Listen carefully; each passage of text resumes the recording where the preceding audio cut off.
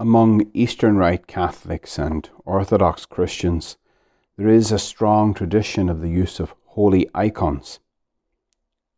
The icon usually written for the resurrection is particularly striking and dramatic.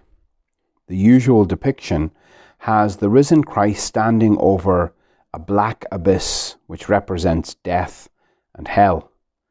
Beneath his feet are broken chains and broken doors, and he stands over all of that with his hands outstretched, and in each of his hands he holds the wrist of Adam and Eve, whom he is drawing out of their tombs.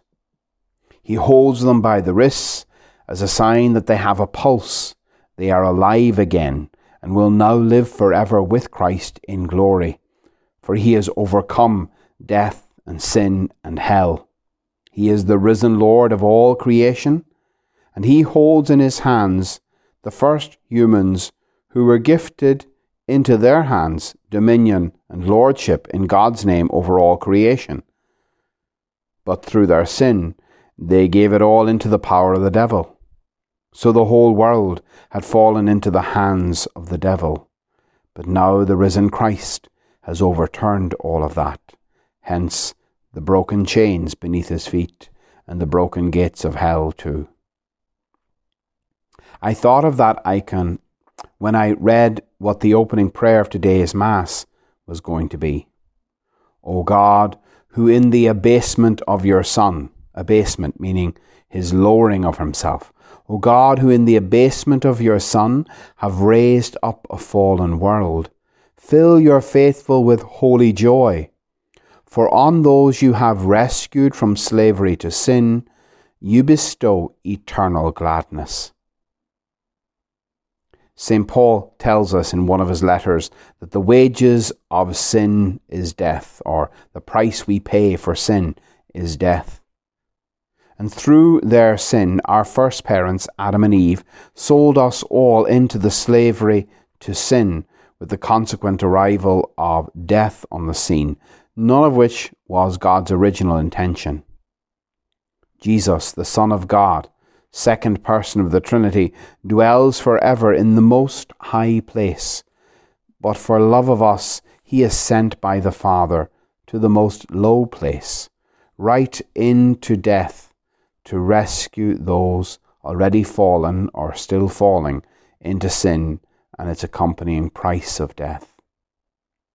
There is, in the coming of Jesus Christ, this wondrous movement whereby he comes from the heights of heaven to go into the depths of the earth, seeking out the lost, the broken, the rebellious, and the wounded. He comes down to us and makes this wondrous exchange. Here, you take my mercy, now give me your misery, your deepest misery, your sins.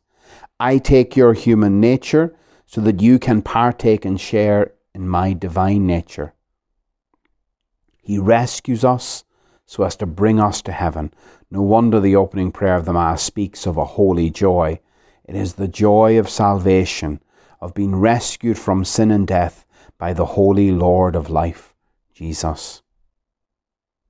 That holy joy was first experienced by the disciples, the 72, who, we're told, came back rejoicing that when they used the name of Jesus in their ministry, demons fled in fear and trembling. The evil one was called by Jesus in the Gospels the prince of this world, for he had dominion over it because it was given to him through the sin of Adam and Eve. And he ruled tyrannically, using the lure of temptation and sin and the fear of death to lord it over all humanity. These disciples now saw firsthand that the devil was losing his grip on things with the arrival of Jesus. His presence in the flesh changed everything, so much so that even just his name drove the evil one and his legions out. Jesus, he is our Redeemer, our Rescuer, the one who guards and saves our souls. Summer is upon us in these days. All those involved in water safety make it very clear that if we are going to go to the beach to swim, we should try to go to beaches where there are lifeguards posted. And if you go to those beaches, you will see 2 flags set up along the beach. If you stay within those flags, you will be under the watchful eyes of the lifeguard, and you will be out of harm's way because there are no dangerous undercurrents in the area marked off by those flags. Outside of those flags, however, beyond them, things are a different story. There can be dangerous currents that could catch a person off guard and quickly drag them out into deep water where they might well end up drowning. Now, no one is forced to stay within the flags, but they would be well advised to stay within their confines. Beyond the flags, they place themselves beyond the sight of the lifeguard and outside of safe waters. Outside of the flags, they put themselves in the way of hidden danger. Spiritually, we have a lifeguard, a rescuer, a redeemer, the Lord Jesus. Because of original sin, we are all born into a strong and deadly current. But through our baptism, Christ has drawn us out of that and placed us on a safe shore. Through his church, he has instructed us on how to remain safe and shown us the spiritual flags beyond which we should not go.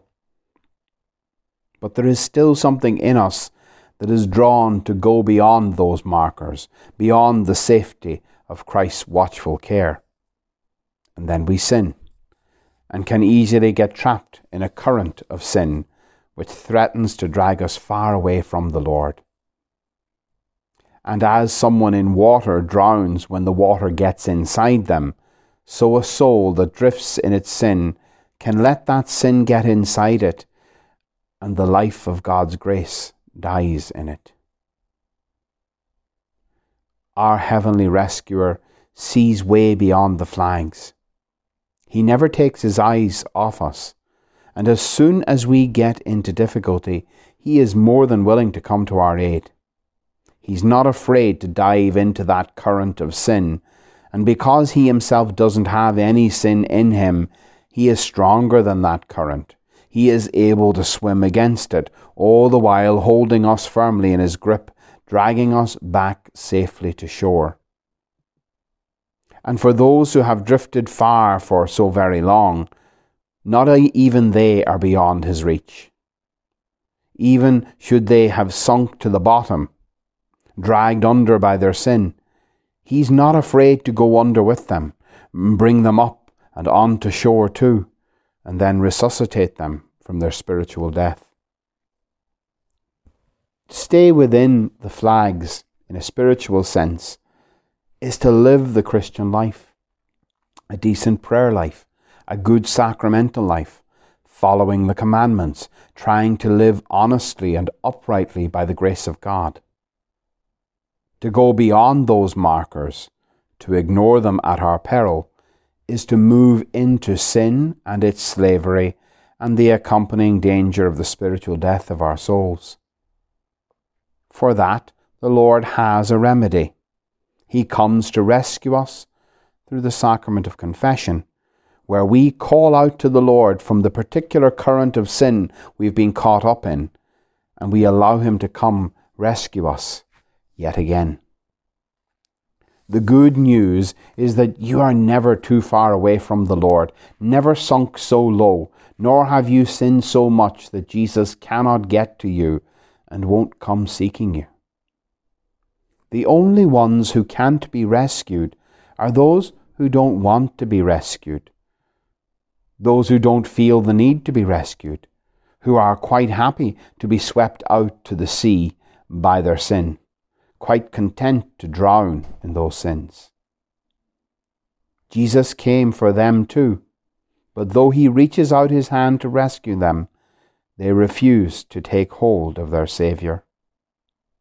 But all others, let them know this exceedingly good news, that there is more mercy in Christ than there is sin in all of us. He has come a long way from the holy heights of glory to meet you and me in our deepest, darkest, messy sins. rescuing us from the kingdom of darkness and bringing us safely into his kingdom of light. Each day he calls out to us when we sin. Here, take my hand, follow me. You no longer have to be held a slave by your past. Let me lead you to true happiness and eventually to eternal gladness.